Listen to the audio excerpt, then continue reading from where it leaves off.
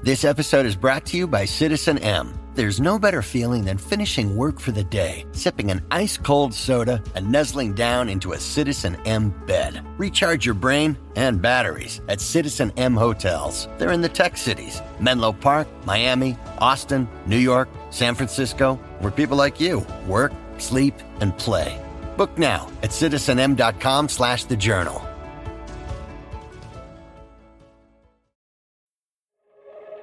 The Democrats' impeachment inquiry of President Donald Trump is entering its 8th week. Over these weeks, more than a dozen witnesses have been deposed and thousands of pages of testimony have been released. But this week, a new phase of the impeachment inquiry begins. This week, we start a new chapter, which is public hearings. For the first time, we hear directly from the witnesses in the impeachment inquiry. Live on television, with the country watching, witnesses will describe what they believe has been going on between the White House and Ukraine. And the Democrats will begin to make their public case for impeaching the president. And this phase of the impeachment process is a big deal. So far, everything has been behind closed doors or taken from transcripts. But now, we, the public, will be able to evaluate for ourselves the credibility, integrity, and believability of these witnesses. And this week, there are 3 witnesses to evaluate. Today on the show, what you need to know about these first 3 witnesses and how their testimony might shape the impeachment inquiry.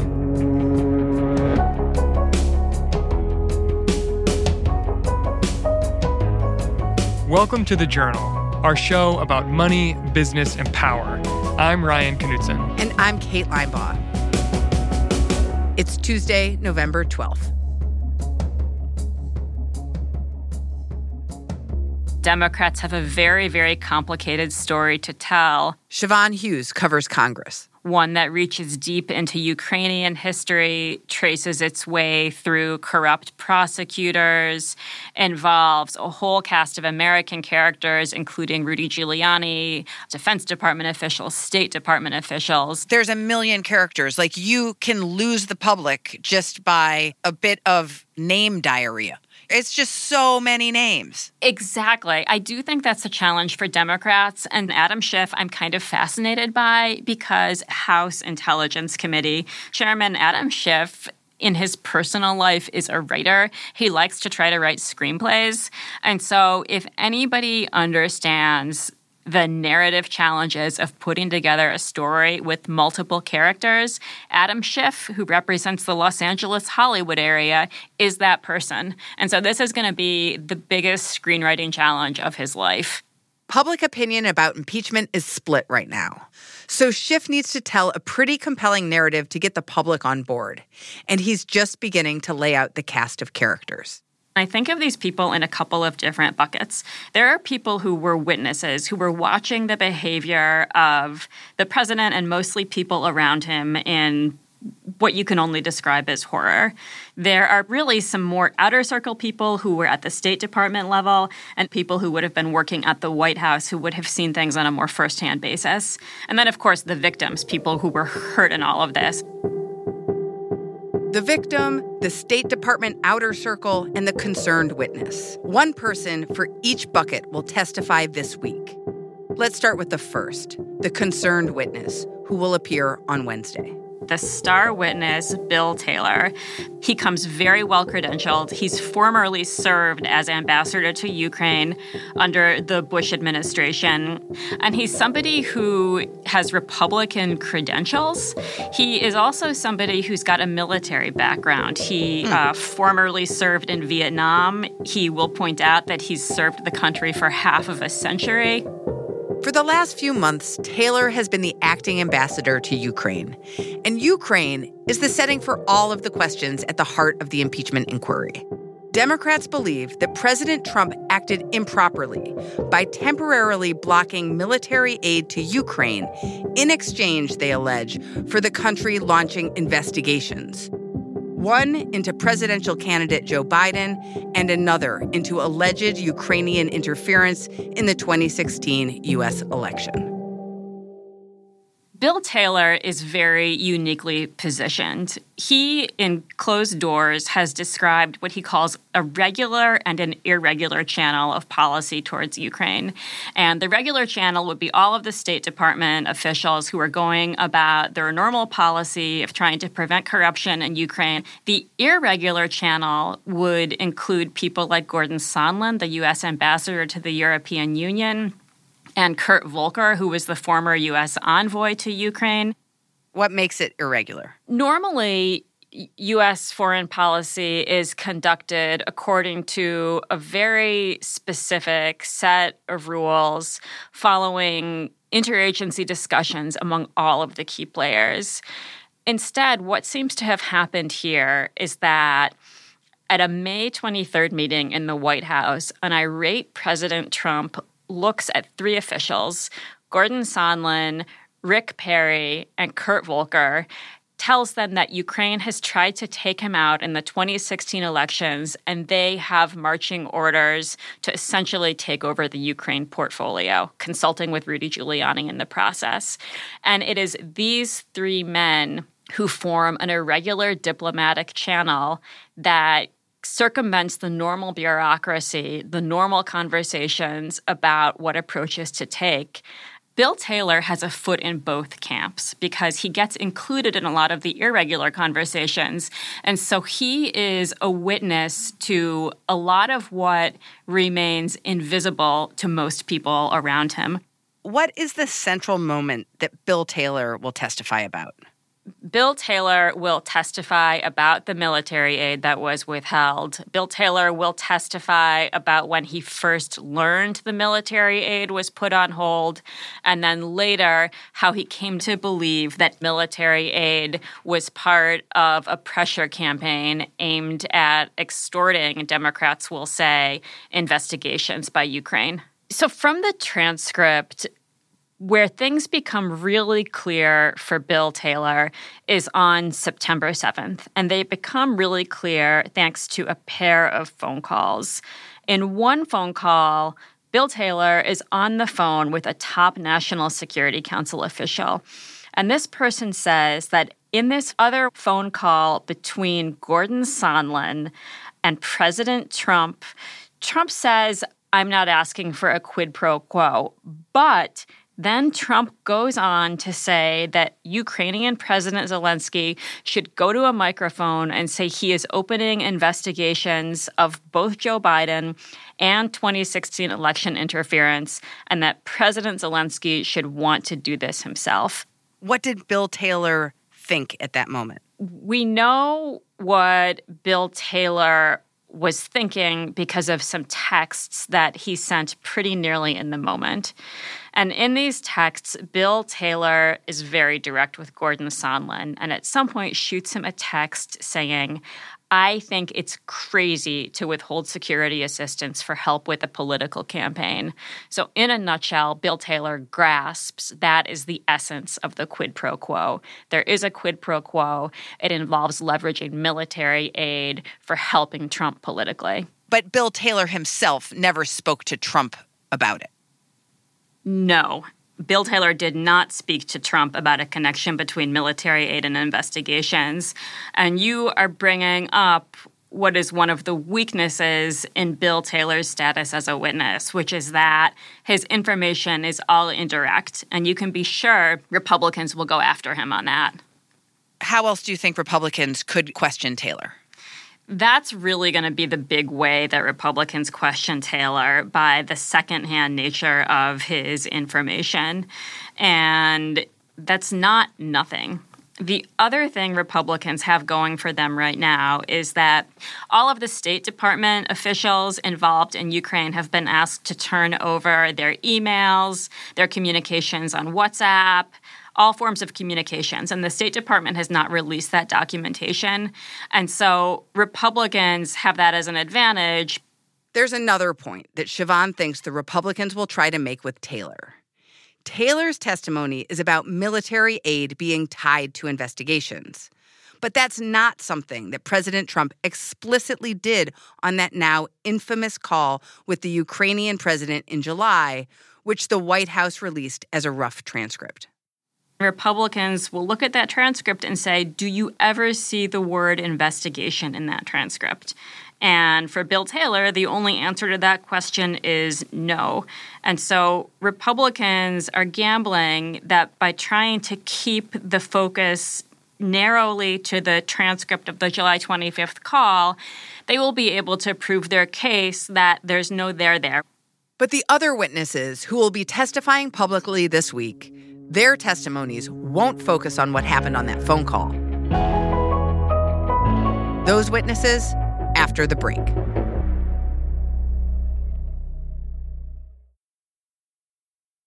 This episode is brought to you by Natrol. Natrol is America's #1 drug-free sleep aid brand, helping you fall asleep faster and stay asleep longer. Natrol melatonin gummies are made with clean ingredients, like 99% pure melatonin, to work with your sleep cycle, helping you sleep better, making the next day your best day. Natrol. Sleep tonight, live tomorrow. Shop now at natrol.com. This product helps with occasional sleeplessness. These statements have not been evaluated by the FDA. This product is not intended to diagnose, treat, cure, or prevent diseases. This episode is brought to you by Vonage.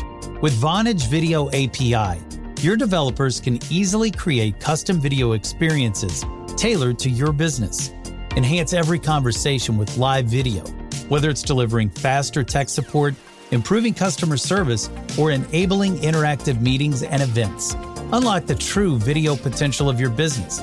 Discover how at Vonage.com.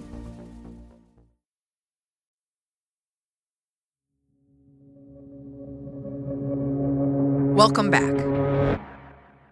Another witness who will testify this week is Marie Yovanovitch. And in terms of those buckets that Siobhan mentioned, Democrats are casting Yovanovitch as a victim. Marie Yovanovitch is the ambassador to Ukraine for about 3 years. The people who know her well describe her as somebody who is an introvert, somebody who is very private, somebody who is proper in a lot of ways and likes doing things by the book.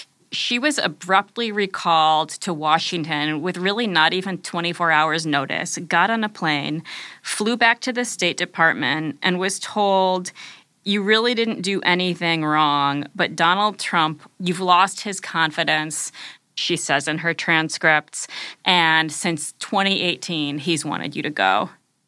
Rudy Giuliani, President Trump's personal lawyer, had been calling for Yovanovitch's removal.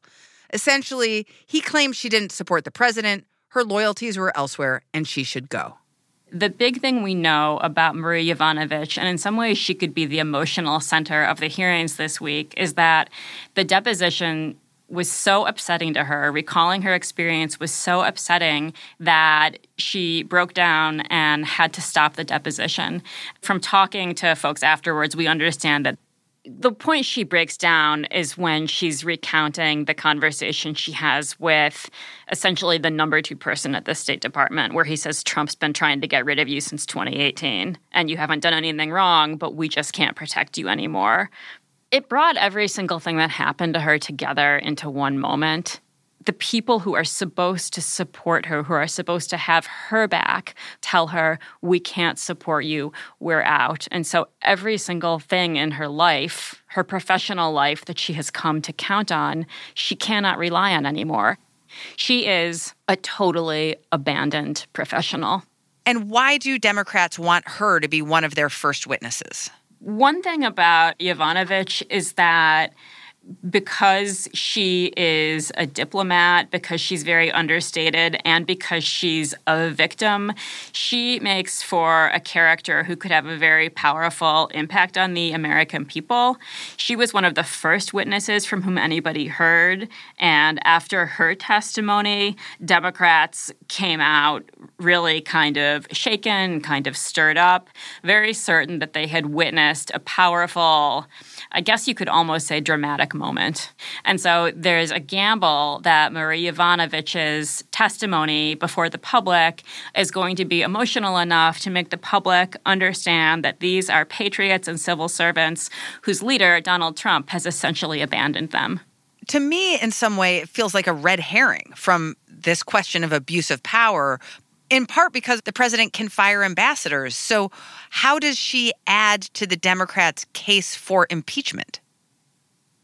It's true that the president can fire an ambassador anytime he wants, but the question is whether or not he's firing an ambassador purely out of personal preference or out of having a policy agenda. So how will the Republicans address her as a witness? So the Republicans have very little to attack Yovanovitch with, and that's because she is a very proper person. She's a rule follower. She tries to do everything by the book. And so without much to go on, Jim Jordan. Who's that? Jim Jordan is a founding member of a band of Republicans called the Freedom Caucus. He is a former champion wrestler. He is super aggressive. He believes in going to the mat to attack people. And now his sights are trained on Yovanovitch. Jordan has a problem, which is he's got very little ammunition with which to attack Yovanovitch. And so one of the things he's going to seize on is the July 25th phone call in which President Trump says that Marie Yovanovitch is a bad woman, and Ukraine's president largely agrees with that. What is Jordan's basis here? He's going to say, you know, Ms. Yovanovitch, you have spoken very highly of President Zelensky. So if President Zelensky is agreeing with Donald Trump that you're not a good ambassador, what does that say about you? The question of credibility, which could come up in Yovanovitch's hearing, could also be central to Republican questioning of the third witness this week, one of Yovanovitch's former bosses. He falls into the bucket of people in the administration's outer circle. George Kent is a lifelong State Department employee. He has served a couple of different stints in Ukraine before returning back to the Home Office.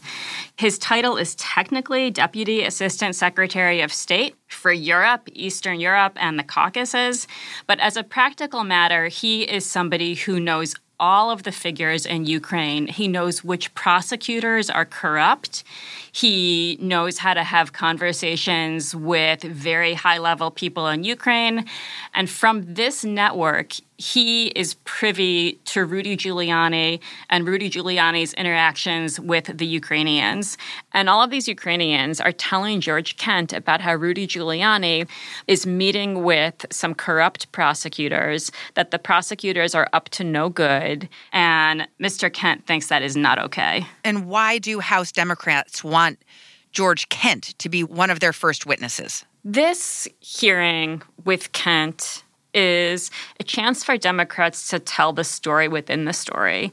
One missing piece in all of this is what is driving Donald Trump? Why does he get whipped up into a fury over Ukraine?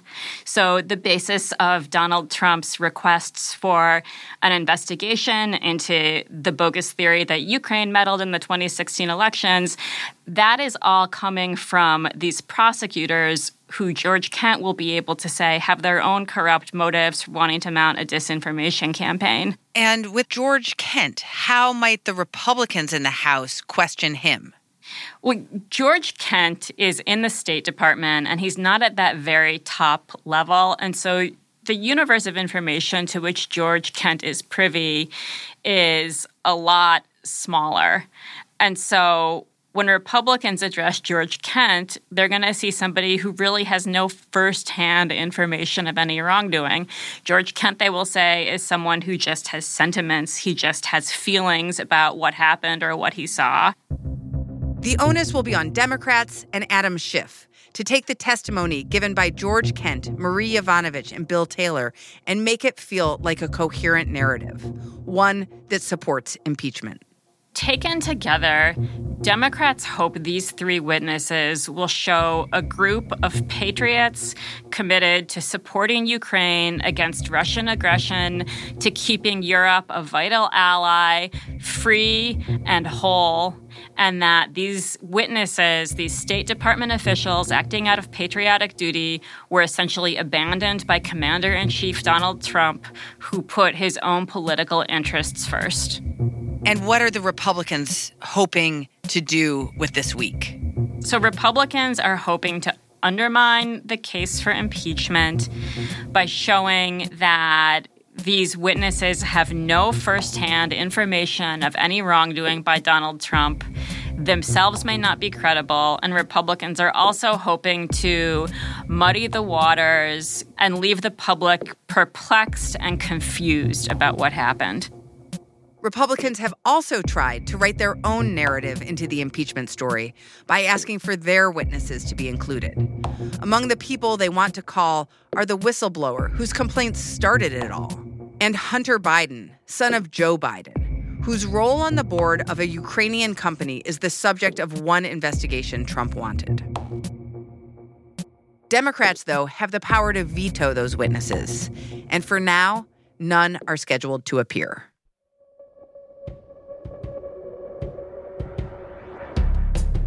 That's all for today, Tuesday, November 12th. The Journal is a co-production of Gimlet and The Wall Street Journal. If you like the show, follow us on Spotify or wherever you listen. We're out every weekday afternoon. Thanks for listening.